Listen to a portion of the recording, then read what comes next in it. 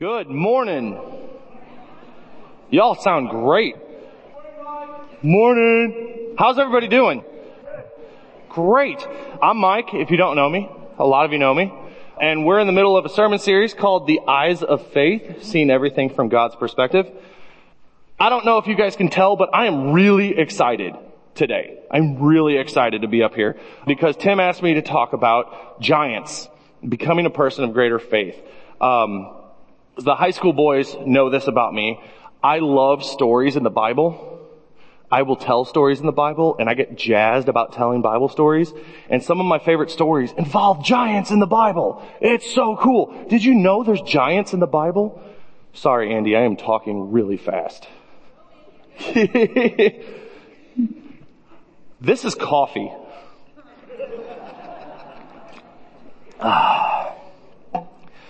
There are giants in the Bible, and today we're going to look at two separate stories where there are giants in the Bible, and we're going to talk about becoming a person of greater faith.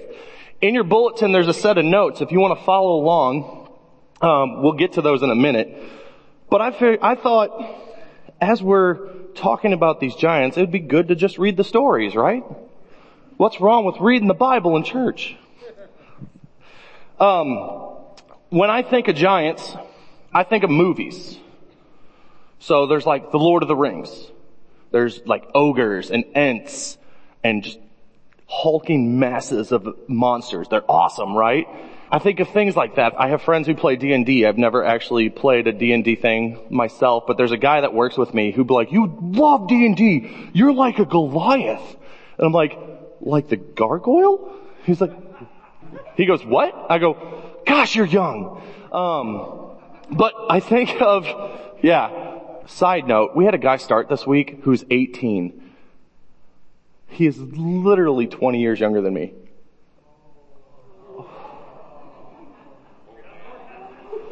Oh my gosh.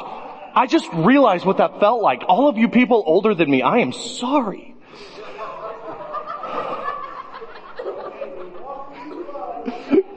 But when I think of giants, I was trying to think of a metaphor or an object lesson to think of giants, and this is what I came up with. Well, I didn't come up with it, God gave it to me. But I think of shoes. Have you ever seen Brandon Louvier's shoes? Steph, I know you have. Many times. They're huge, right? And have you ever seen Brandon carrying his daughter? I mean, she's small. I'll give her that. But she looks itty bitty when he's holding her, and she's so cute because she ain't afraid of him. It's hilarious. She's like, "No!" But I think of shoes. So I put some shoes up here, right? Because I don't know how many of you have actually seen size 16 shoes before. They're rather large. And they're expensive, so don't steal my shoes. But I think of giants, I think of their shoes, because that's just where my brain goes. I don't know why, but I figured I'd put some shoes up here so you guys could see what it looks like to stand in awe of a giant. Because these shoes, the giant is intimidating, and it's kind of dirty, and it's jacked up, and people are afraid of giants for reasons. Because they're big, and they're intimidating, and they're scary. So I'm going to leave these up here while we're talking today. So as we're talking about giants, think about what it would be like to stand in the shadow of this giant. Let's read in the book of Numbers, chapter 13, verses 27 through 28 and 31 through 33. And what's going on here is Moses has sent 12 spies into the land of Canaan to scout it out. And the spies have come back, and they're giving their report. And it says, "They gave Moses this account. We went into the land to which you sent us, and it does flow with milk and honey. Here is its fruit. But the people who live there are powerful, and the cities are fortified and very large. We even saw the descendants of Anak there." Anak was a giant. "But the men who had gone up with him said, 'We can't attack those people. They are stronger than we are.' And they spread among the Israelites a bad report about the land they had explored. They said, 'The land we explored devours those who live in it. All the people we saw there are of great size. We saw the Nephilim there, the descendants of Anak come from the Nephilim. We seemed like grasshoppers in our own eyes, and we looked the same to them. You see, out of the 12 spies that went into the land of Canaan, only 2 came back with good news. Joshua and Caleb. By the way, they're the only 2 we remember their names. Just putting that out there. Another story later on in the scripture in 1 Samuel is one that you probably all know really well. It's the story of David and Goliath. And in 1 Samuel chapter 17, it says this: the Philistines now mustered their army for battle and camped between Soka in Judah and Azekah at Ephes Damim. Saul countered by gathering his Israelite troops near the valley of Elah. So the Philistines and Israelites faced each other on opposite hills, with the valley between them. Then Goliath, a Philistine champion from Gath, came out of the Philistine ranks to face the forces of Israel. He was over 9 feet tall. He wore a bronze helmet, and his bronze coat of mail weighed 125 pounds. He also wore a bronze leg armor, and he carried a bronze javelin on his shoulder. The shaft of his spear was as heavy and as thick as a weaver's beam, tipped with an iron spearhead that weighed 15 pounds. His armor bearer walked ahead of him carrying a shield. Goliath stood and shouted a taunt across to the Israelites. "Why are you all coming out to fight?" he called. "I am the Philistine champion, but you are only the servants of Saul. Choose one man to come down here and fight me. If he kills me, then we will be your slaves. But if I kill him, you will be our slaves. I defy the armies of Israel today. Send me a man who will fight me." When Saul and the Israelites heard this, they were terrified and deeply shaken. Now David was the son of a man named Jesse, an Ephrathite from Bethlehem in the land of Judah. Jesse was an old man at the time, and he had 8 sons. Jesse's 3 oldest sons, Eliab, Abinadab, and Shemaiah, had already joined Saul's army to fight the Philistines. David was the youngest son. David's 3 oldest brothers stayed with Saul's army, but David went back and forth so he could help his father with the sheep in Bethlehem. For 40 days, every morning and evening, the Philistine champion strutted in front of the Israelite army. One day, Jesse said to David, "Take this basket of roasted grain and these 10 loaves of bread, and carry them quickly to your brothers. And give these 10 cuts of cheese to their captain. See how your brothers are getting along, and bring back a report on how they are doing."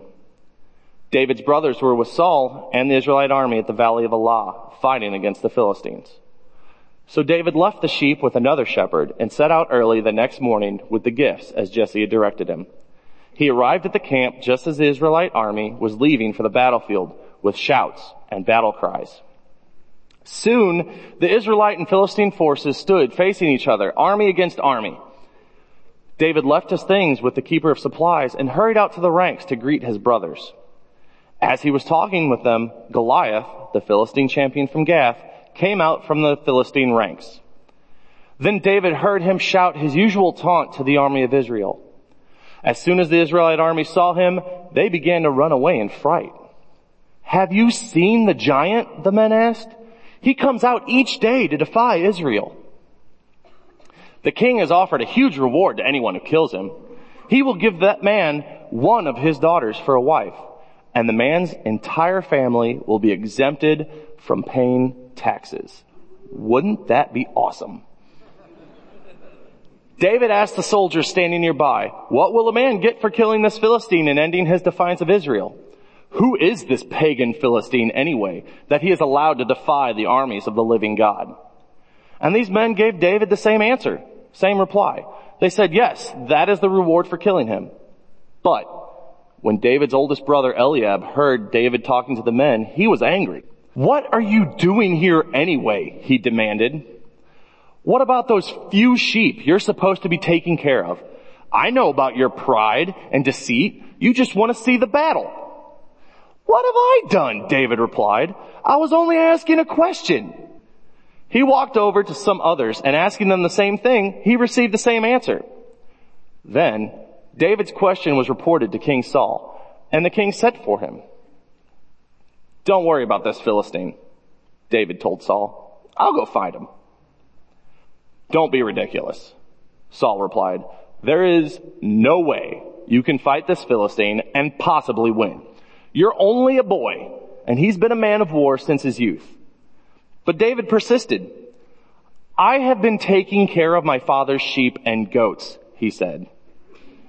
"When a lion or a bear comes to steal a lamb from the flock, I go after it with a club, and I rescue the lamb from its mouth. If the animal turns on me, I catch it by the jaw and I club it to death. I have done this to both lions and bears, and I'll do it to this pagan Philistine too, for he has defied the armies of the living God. The Lord who rescued me from the claws of the lion and the bear will rescue me from this Philistine." Saul finally consented. "All right, go ahead," he said, "and may the Lord be with you." Then Saul gave David his own armor, a bronze helmet and a coat of mail. David put it on, strapped the sword over it, and took a step or two to see what it was like, for he'd never worn such things before. "I can't go in these," he protested to Saul. "I'm not used to them." So David took them off again. He picked up 5 smooth stones from a stream and put them into a shepherd's bag. Then, armed with only his shepherd's staff and a sling, he started across the valley to fight the Philistine. Goliath walked out towards David with his shield bearer ahead of him, sneering in contempt at this ruddy-faced boy. "Am I a dog," he roared at David, "that you come at me with a stick?"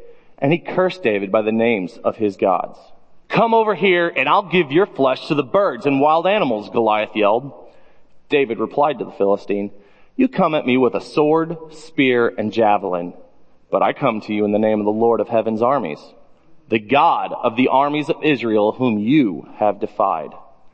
Today the Lord will conquer you, and I will kill you and cut off your head. And then I will give the dead bodies of your men to the birds and wild animals, and the whole world will know that there is a God in Israel. And everyone assembled here will know that the Lord rescues his people, but not with a sword and spear. This is the Lord's battle, and he will give you to us." As Goliath moved closer to attack, David quickly ran out to meet him. Reaching into a shepherd's bag and taking out a stone, he hurled it with his sling and hit the Philistine in the forehead.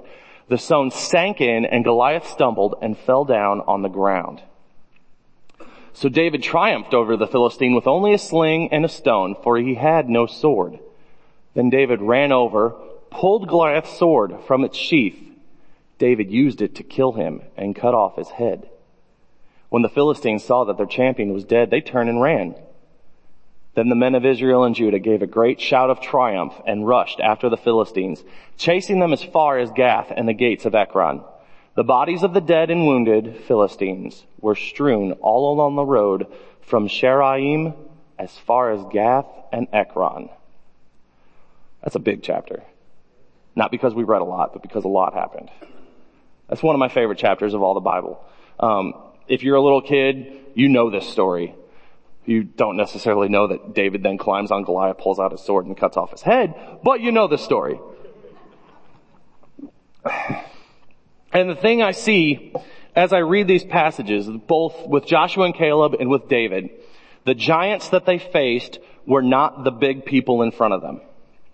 Goliath was not the giant that David had to face. I mean, he was a giant he had faced, but not the giant. And the descendants of Anak, the Nephilim, and that's a whole nother discussion. If you want to find out what that is, I'm still learning about it. But these big people living in Canaan, they're not necessarily the giants that the Israelites had to overcome. What I see in these two passages is the giants that we have to overcome and they had to overcome were their doubts. Whether or not they could do what God was telling them they could do. So today we're going to talk about facing our giants. You could just say facing our doubts and becoming a person of greater faith. Because all of us have giants to face. All of us have doubts to overcome. And real quick, the first side of your notes, Where do our doubts come from? The 4 blanks, this is just me. I'm just talking about me. Where do my doubts come from? And I hope it applies to you guys. I think it does. I'm pretty sure they're universal. But for me, where do my doubts come from? Number 1, my doubts come from my fear of failure. Cassie and I have discussions about me all the time, because sometimes, and I'm going to say this, and y'all are going to understand what I'm going to say, but it's kind of cryptic. Sometimes I'm Mike D. Right? Sometimes you're fill in your name. And there's an arrogance, right? And I prop myself up and I make it look like I can't fail. But I'm terrified of failing. And so were these people in these stories. Numbers 13, 31 through 33. The other men who explored the land with him disagreed. We can't go up against them. They're stronger than we are. So they spread a bad report among the Israelites. The land we traveled through and explored will devour anyone who goes to live there. All the people we saw were huge. We even saw giants there, the descendants of Anak. Next to them we felt like grasshoppers. And that's what they thought too. They're afraid of failing. In Samuel, Goliath is talking in 17:10 through 11. It says, he said, I defy the armies of Israel today. Send me a man who will fight me. When Saul and the Israelites heard this, they were terrified and deeply shaken. Goliath was taunting them for 40 days. Later on, we're going to talk about some fighters in Israel. I know for a fact in Israel there were men who could have taken Goliath. Some of Saul's army could have taken Goliath. On a one-on-one fight, they could have done it. But they were afraid of failing. Because 1, they lose their life. 2, the country loses its freedom. Nobody went out there. No one. And along comes this ruddy-faced little 15-year-old dirty punk kid. Right? Aslan Mariolis versus Brandon Louvier. No offense, Aslan. You would last a few minutes. You have some skill. But, done. They're terrified to go do this. These grown butt men are terrified to do this. What are you afraid of failing in? You see, when I fear failing, I'm relying on Mike D. I'm relying on me to get it done. I'm not relying on God. I'm not relying on the people God has put around me. I'm relying on me. And I suck.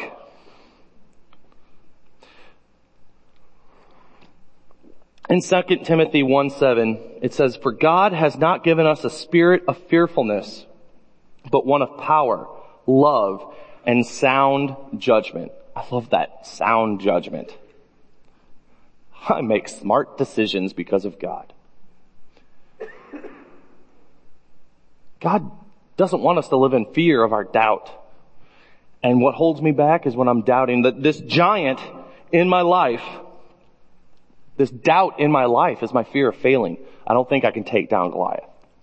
Something else in my life that holds me back, that I doubt when I rely on, or my insecurity makes me doubt. There are things I'm insecure in. There are things I get anxious about. Trying something new. Starting a new adventure. I'm excited for Mary.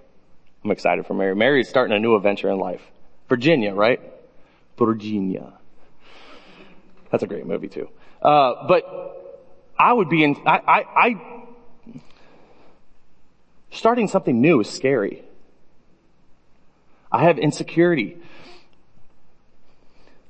1 Samuel 17:8-9, Goliath stood and shouted a taunt across to the Israelites. Why are you all coming out to fight? He called. I am the Philistine champion, but you're only the servants of Saul. Choose one man to come down here and fight me. If he kills me, then we will be your slaves, but if I kill you, you will be our slaves. Can you understand their insecurity and uncertainty that they're feeling when Goliath is yelling at them? Again, he's calling for a one-on-one battle. He's been a warrior since he was little. Did you catch the stuff that he's got? Like his mail weighs 125 pounds. That's like walking around with another person on you. His spearhead, just the spearhead, weighed 15 pounds. That's 2 jugs of milk. This dude's just walking around, and I don't even know what a weaver's rod is. I'm sure it's huge. I'm like, it's a big dude. He's 9 feet tall. And if you look at the Israelites when they're going in, as the spies come back, talking about Canaan, I can understand their insecurity. They're talking about these giant people walking around. And the idea that the land devours those who live in it, that's terrifying. I get the uncertainty. But again, who are they relying on? What am I relying on when I feel uncertain, when I feel insecure? What gives me that insecurity? There are things I have to lay at the foot of Jesus every day so I can trust him more every day. So my doubts come from my fear of failing. They come from my insecurity. For me, they also come from my forgetfulness. Again, talk to my wife. Ask her how ironclad my memory is. Hey babe, will you take out this pizza box? Yeah, I'll take it out. 8 hours later. Will you take out this pizza box? Yep, I will take it out.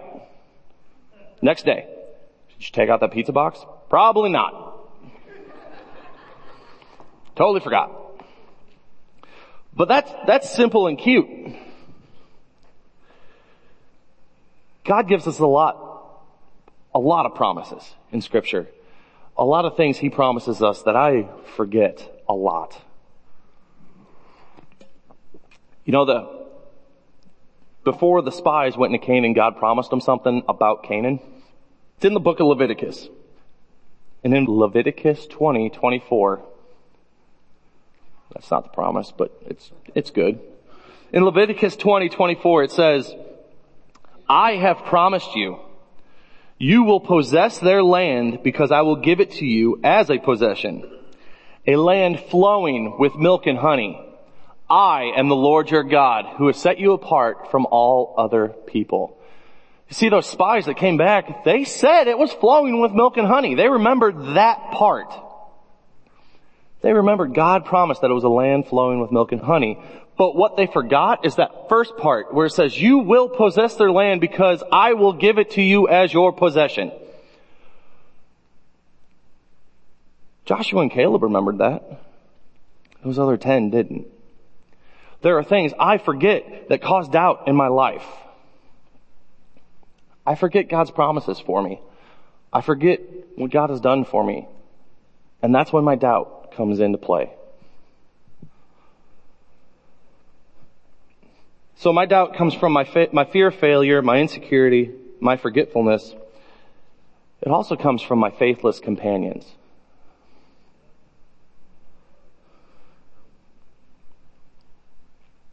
Pull up that next passage, please. This was their report to Moses. Mind you, I'm going to be reading the same passages a lot, just so it just sinks in. This was their report to Moses. We entered the land you sent us to explore, and it is indeed a bountiful country, a land flowing with milk and honey. Here's the fruit it produces. But the people living there are powerful, and their towns are large and fortified. We even saw giants there, the descendants of Anak.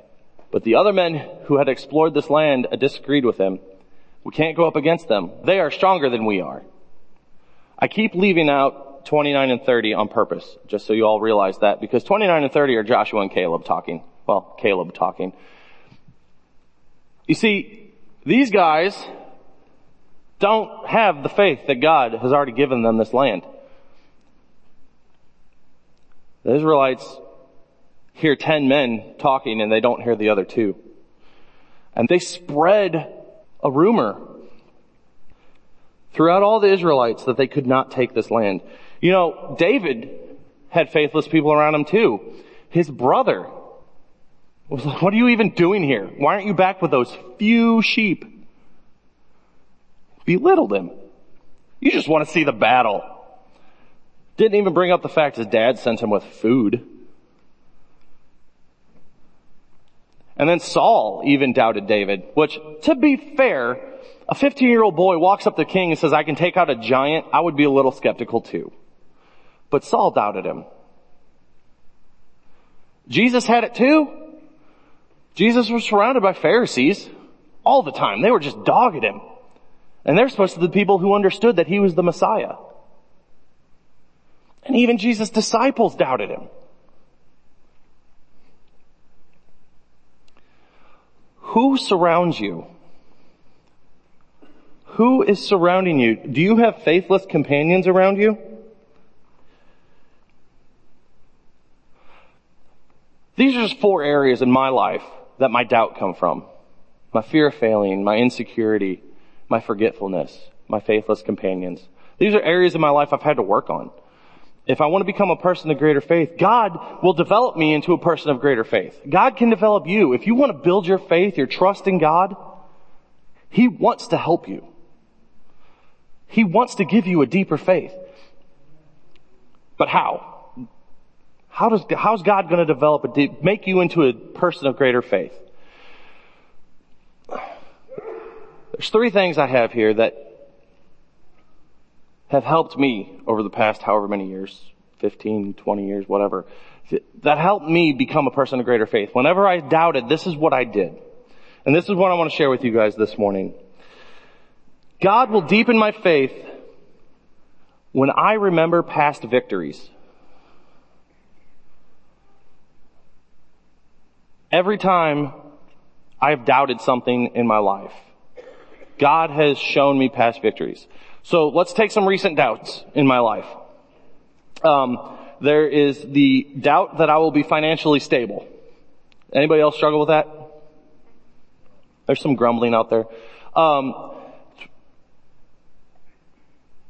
If I remember past victories, that doubt kind of melts away. So a few years ago, we trusted God that we were going to buy a new house.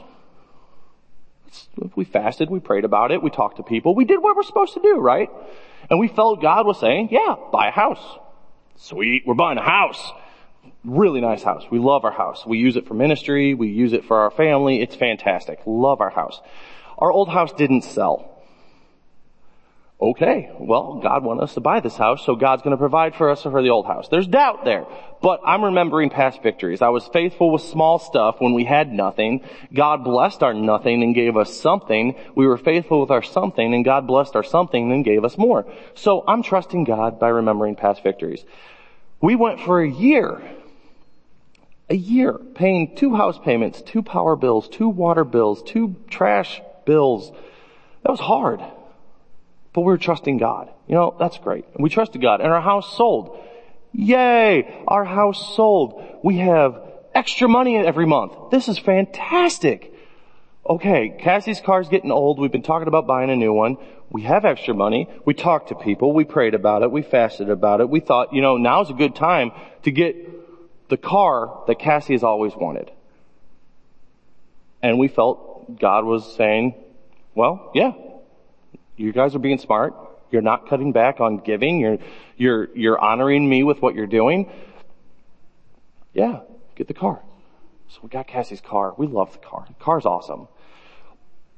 But then some stuff happened. Our house payment went up by $200 a month. Solid. Okay. They screwed up Cassie's paycheck and didn't take out insurance, so we had to pay that. That was $700. Solid. And then some other stuff happened all within 3 weeks of each other. Whoo! There goes our budget. Okay, so then we're like, oh, were we stupid with buying the car? We're doubting, right? We trusted God. We weren't being stupid about it. Okay, so we remember past victories. It's fine. And we're good. God is taking care of us. God has provided. What are your past victories that you need to remember? You see, the Israelites had past victories. David had past victories. In 1 Samuel 17, 32 through 37, David remembers his past victories. David said, don't worry about this Philistine. I'll go fight him. You know what? Don't be ridiculous, Saul replied. There's no way you can fight this Philistine and possibly win. You're only a boy, and he's been a man of war since his youth. But David persisted. I've been taking care of my father's sheep and goats, he said. When a lion or a bear comes to steal this lamb from the flock, I go after it with a club, and I rescue the lamb from its mouth. If the animal turns on me, I catch it by the jaw, and I club it to death. Baller. I've done this to both lions and bears, and I'll do it to this pagan Philistine too, for he has defied the armies of the living God. Some translations, by the way, call him an uncircumcised Philistine, and I find that funny. The Lord who rescued me from the claws of the lion and the bear will rescue me from this Philistine. Saul finally consented. All right, go ahead, he said, and may the Lord be with you. I feel that, and the may the Lord be with you is like, bless your heart. And they all know if somebody says bless your heart, they're not really blessing your heart. When I was preparing for this lesson, me and Tim were talking about it, and he was listening to a preacher, and he got this quote, and I can't even claim it as my own because it was so good. And he was telling me about it, and this preacher said, I don't fight for victory. I fight from victory. Yes, you fight to win, right? But what propels you to that victory? Past victory. I mean, the Blues aren't playing the best right now, but this season they played better than average for them, right? Why? Because they know they can do it. They won last year. Yeah! Gloria, Gloria. Think about sports teams like that. What makes them think they can do it? They've done it before. What makes David think that he can win? He's done it before. He's 15 when he's telling Saul this. About 15. That's a guess. But he's about 15 when he's telling Saul this. That means he was younger when he fought a lion and a bear. Think about a junior high boy for a minute. Are you instilled with great confidence when you think about a junior high boy going up with a stick versus a lion or a bear? I'm a grown man, and I will not pick a fight with a lion or a bear. I'm gonna be real, especially if all I have is a stick. He says he grabs it by the jaw and bashes it in the head. That might be a little bit of embellishing, but he did something similar to it because he saved the sheep. Right? Baller. I'm gonna say baller a lot because that's one of my favorite things to say about it. Oh, dude.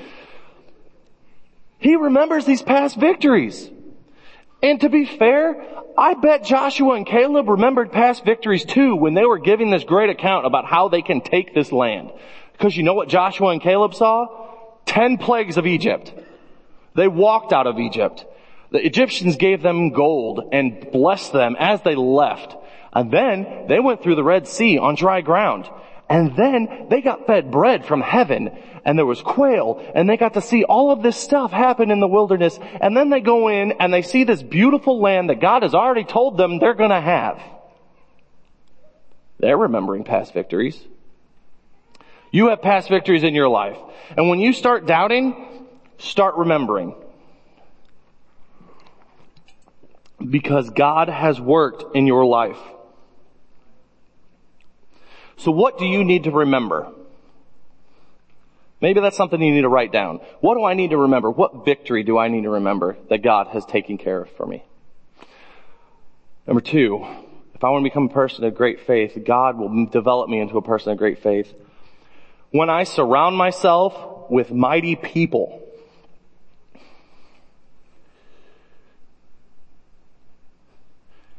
1 Samuel 17:45-53. I'm going to skip down to where it says David ran over to Goliath. I don't know what verse that is. I don't have numbers on my notes. But at one point, it says David ran over to Goliath. There it is. David quickly ran out to meet him, reaching into a shepherd's bag and taking out a stone. He hurled it with his sling and hit the Philistine in the forehead. The stone sank in, and Goliath stumbled and fell face down on the ground. So David triumphed over the Philistine with only a sling and a stone, for he had no sword. Then David ran over, pulled Goliath's sword from its sheath. David used it to kill him and cut off his head. When the Philistines saw that their champion was dead, they turned and ran. Then the men of Israel and Judah gave a great shout of triumph and rushed after the Philistines, chasing them as far as Gath and the gates of Ekron. The bodies of the dead and wounded Philistines were strewn all along the road from Sharaim as far as Gath and Ekron. Then the Israelite army returned and plundered the deserted Philistine camp. Okay. I gotta surround myself with mighty people. David was a mighty person. And when his faith conquered Goliath, the Israelites and the people of Judah rushed. They saw his faith and they were energized. And I don't know about you guys, but when we were little and we would play fight and pick fights with the neighborhood people and just get into tussles, if you ever started losing, where'd you go? Home. Right? You ran to your front porch and you sat there like, nah, you can't get me here. Gath is where the Philistines are from. The Israelites chased them all the way to the parents' front porch. That's awesome. Just side note, things that show up in my head. It's awesome. David energized them.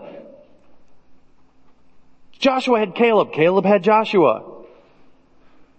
There was a support group. Who surrounds you? Do you have faithless companions or do you have mighty people? All right. I told Caitlin and Andy that I'm about to get really excited. There's a book series called The Lion of War. If you ever want to read historical fiction about David, it's a great book story. Great story. The guy, I forget his name, but the guy who wrote it is a former military officer, forget where, I want to say army, it could be wrong. And he studied troop movements and the way the army worked in ancient Israel. Cliff Graham, thank you. Cliff Graham's the author. And he studied the way the army worked. And he knows scripture. And he learns this stuff. And so he writes these fictional stories. They're historical fiction, but they're based on fact, how the troops would have worked. And he ties in the Bible stories. And it's all about David and his mighty men. And they're so good. Oh my gosh, I don't know if you can tell, I'm a little jazzed because I love these stories. In 2 Samuel 23, we get stories of David's mighty men. And I'm going to read this to you guys. It starts at verse 8. These are the names of David's mighty men. Josheb was the captain of the mighty men. He used his spear to kill 800 men at one time. Baller. Next, there was Eleazar, who was there with David when he challenged the Philistines who had gathered for battle. The Israelites ran away, but Eleazar stood and fought the Philistines until his hand became so tired that it cramped around his sword handle. The Lord won a great victory that day. The people of Israel came back, but only to take the things from the dead. Dude's a baller. Again, I'm going to say it. It's going to be awesome. Next, there was Shammah. The Philistines came together to fight. They fought in a field of lentils. The people ran away from the Philistines. But Shammah stood in the middle of the field and defended it. He defeated the Philistines. The Lord gave Israel a great victory that day. These guys are awesome. Oh my gosh, these guys are so cool. Once, during harvest time, David was at the cave of Adullam. And the 3 of the 30 mighty men went down to meet him. There, at the same time, the Philistine army was camped at the valley of Rephaim. David was in a fortress, and the group of Philistine soldiers was stationed in Bethlehem. David was thirsty for some water from his hometown, so he said, "Oh, if only I could drink some water from that well by the gate in Bethlehem." So the 3 fought their way through the Philistine army and got some water from the well near the city gate in Bethlehem. They took it to David, but he refused to drink it. He poured it on the ground as an offering to the Lord. David said, "Lord, I cannot drink this water. It would be like drinking the blood of the men who risked their lives for me." This is why David refused to drink the water. The 3 heroes did many brave things after that. These guys are awesome. Verse 18. Abishai was the brother of Joab. Abishai was the leader of the three. He used his spear against 300 enemies and killed them. He was as famous as the three. He became their leader even though he was not one of them. Then there was Benaniah. This one's my favorite. He was the son of a powerful man. Benaniah did many brave things. He killed 2 of the best soldiers in Moab. One day when it was snowing, Benaniah went down into a hole in the ground and killed a lion. Benaniah also killed a big Egyptian soldier. The Egyptian had a spear in his hand and Benaniah only had a club. He grabbed the spear from the Egyptian's hands and took it away from him, then killed the Egyptian with his own spear. He did many more brave things like that. He was as famous as the 3 heroes. Benaniah was even more famous than the 30 heroes, but he did not become a member of the 3. David made him leader of his bodyguards. These guys are epically awesome. There are so many cool stories here. Did you know David's bodyguard that Benaniah was in charge of wasn't Israelites? It was Philistines. That's a side note. And these Philistines were scared of Benaniah. And after that, there's a whole list of the 37 in all mighty men. And the last one's Uriah the Hittite. Just putting that out there. If you know who Uriah is, it's Bathsheba's husband. We can forget what God has done, and it doesn't just affect us. David was surrounded with mighty men. David's faith made him a giant. The people of Israel were rallied by his faith when he defeated Goliath. Who surrounds you? See, the Bible talks about bad company corrupts good character. Weak faith corrupts strong faith. Strong faith builds up faith. Who do you have surrounding you? Do you have strong Christian people around you that build you up? Or are you surrounded by faithless companions? When I'm doubting, I have people around me that will encourage me and will build me up.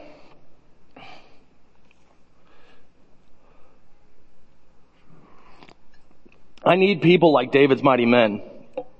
You see, one time, the Philistines were at war with Israel. This is 2 Samuel 21. And David and his mighty men were in the thick of battle. David became weak and exhausted.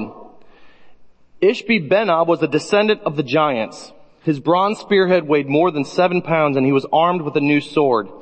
He had cornered David and was about to kill him.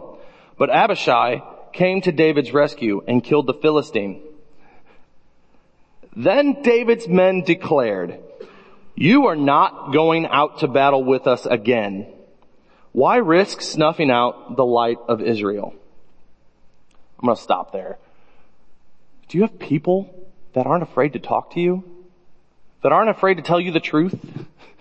David got old and fat. That's what I read into this. He couldn't fight this giant. Side note, it could be a coincidence.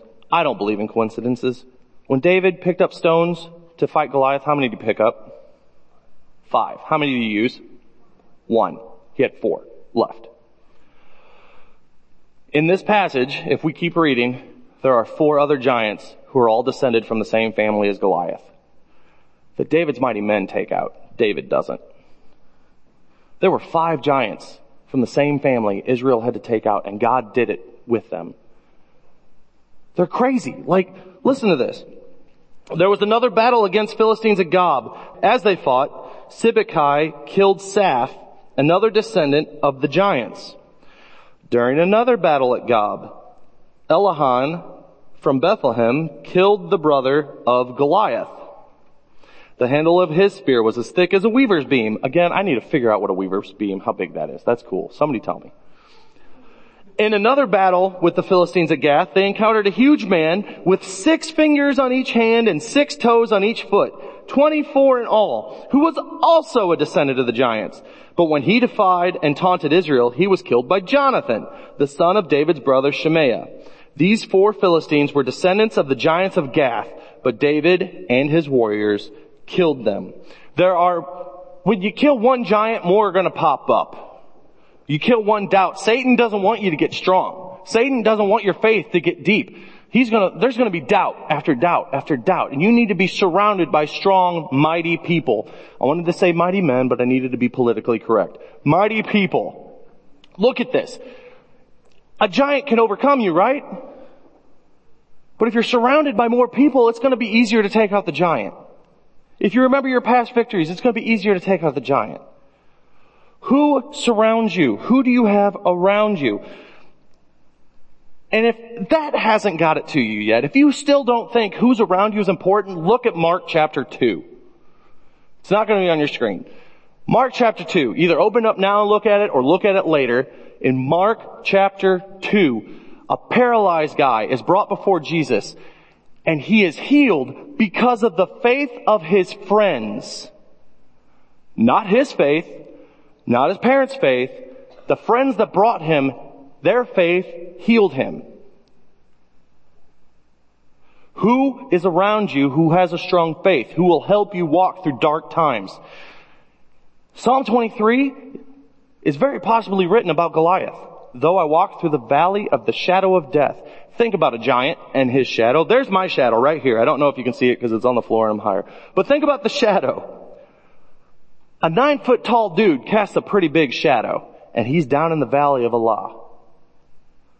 Even though I walk through the valley of the shadow of death, I will fear no evil, for you are with me.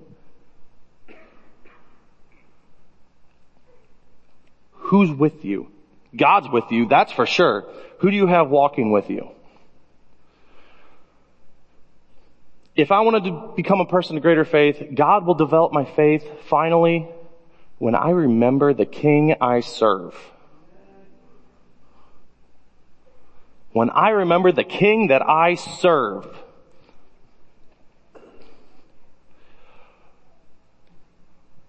Walking through the valley of the shadow of death, but you are with me. Psalm 23. Psalm 91, verses 1 through 3 says, those who live in the shelter of the Most High will find rest in the shadow of the Almighty. This I declare about the Lord. He alone is my refuge, my place of safety. He is my God, and I trust Him. For He will rescue you from every trap and protect you from deadly disease. Here we find another shadow. But it's not one you have to fear. It's one you live in. It's one that protects you. It's God's shadow. And notice it says, the shadow of the Almighty. When you translate Almighty, the word that it's translated from is one of my favorite names of God. El Shaddai. The God of the mountains. Mountains are so much bigger than giants. And when I think about this, every time I think about the size of my God, a song pops into my head. God is bigger than the boogeyman. Or the monsters on TV. So this week, as I'm praying about this lesson, it was in my head. You ever get one of those songs stuck in your head? And you're like, this is a song that doesn't end. Everybody give me a point. Because it's all in your head now. I play a game with a guy at work. We do that. We get songs stuck in each other's head. It's great. But I was praying about it. I'm like, God, I don't want the song stuck in my head. He gave me another song. And I've quoted it up here before, but it's such a good song. It's from King and Country. And it gets it from this passage. Psalm 121 verses 1 through 2. I look up to the mountains. Does my help come from there? My help comes from the Lord who made heaven and earth. And the quote from the For King and Country. I look up to the mountains. Does my strength come from the mountains? No, my strength comes from God who made heaven and earth and the mountains. God is so much bigger than the giants. God is so much bigger than your doubts. He wants you to live doubt-free. That's huge. I don't live doubt-free. I wish I did. I wish I didn't doubt God. But as I walk, I've found new doubts. But I have people around me. I remember my past victories, but most of all, I remember the King that I serve. He is so great. He is so good. With God's help, we don't have to fear our doubts. We don't have to worry. His burden is light. His yoke is easy. That sounds so weird to me when I was growing up. But the more I trust in God, the more I understand that passage. The more I grow in my faith with Jesus, the more I understand what He's doing for me. And for those of you, you're right there with me. As we walk, as we grow, we understand more everything our God is doing for us. You see, these giants are terrifying and intimidating. But if I trust in God, look what happens in 1 Samuel 17:48. If I trust in God, I want you to think about this for a minute. 9-foot tall dude walks up to a 15-year-old boy. As Goliath moved close to attack, David quickly ran out to meet him. Quickly ran out to meet him. How crazy is David's faith? He knows his king. He knows who he serves. He ain't afraid of some 9-foot tall dude.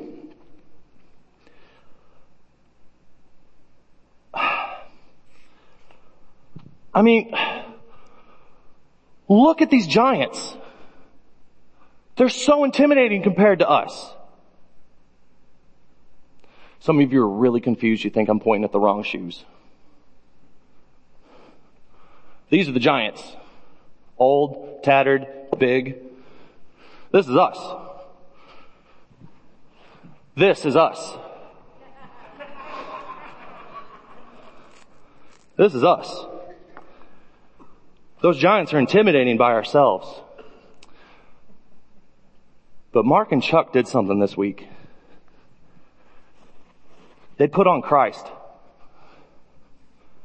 God is so much bigger than our giants. And if we put on Christ, we have a Holy Spirit power. We have somebody else fighting for us. We have this power that can overcome our doubts and our giants because we have God with us.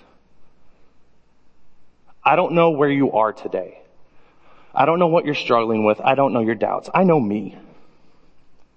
But I can tell you this, if you haven't put on Christ, I'm not calling you little girl shoes, but it's going to be really hard to fight against a giant. Life is so much easier with God fighting with us and for us.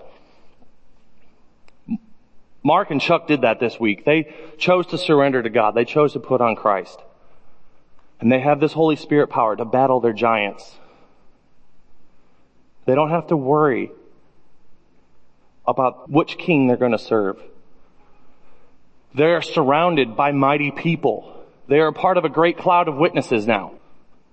And they have past victories they can remember and rely on. Where are you at? Maybe you're somebody who's forgotten your past victories. Maybe you need to remember your past victories.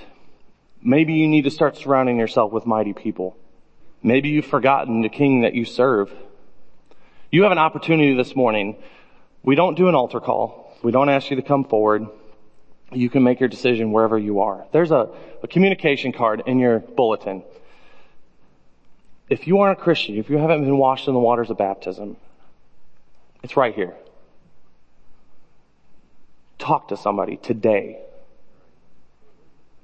You can make a decision today to put on Christ, to fight your giants with Him. If you are a Christian and maybe you've been struggling, talk to your small group leader. By the way, if you're not a part of a small group, there's small groups throughout this church that meet throughout the week. I would not be a strong Christian without my small groups. God has put strong men and women around me to help develop me. They pour into my life so I can pour in others' lives. Maybe you need to remember your past victories. Maybe you need to surround yourself, I don't know, with mighty people. Maybe you just need to remember the king you serve. Maybe you need to make him king. I don't know where you're at. But take time, fill out that card. We're going to pass baskets. That's a place for you to put the card. If you're a guest here, we did not ask you to come here today so that you would give us something. I hope that you got something today. I hope me being excited, stumbling through words, I hope Jesus spoke to you today and that you could rest easy in his shadow, in the shadow of the Almighty. I'm going to pray. We're going to sing a song and then they're going to pass those baskets and we're going to go about our day. Heavenly Father, thank you so much. Thank you so much for being our King, for being our Savior, and for loving us where we're at. Thank you so much for providing a way for us to find you, to seek you. You are amazing. You're so awesome. I'm so proud. I'm so glad to be your child. Help us this week to remember you. Help us to remember the victories you've done in our lives. Help us to remember the places you brought us from and look forward to the places you're taking us. Help us as a big family to reflect your light into this world. Help those of us here who haven't become Christians yet. Help us to look at our lives and weigh the cost, Father, and see what it's going to cost to become your children, because it's so worth it. The things you give up in life to be your child are way, way worth less than what you receive as being your child. Help us to spread your kingdom. Help us to walk in light of your Spirit. I love you. In your name I pray. Amen.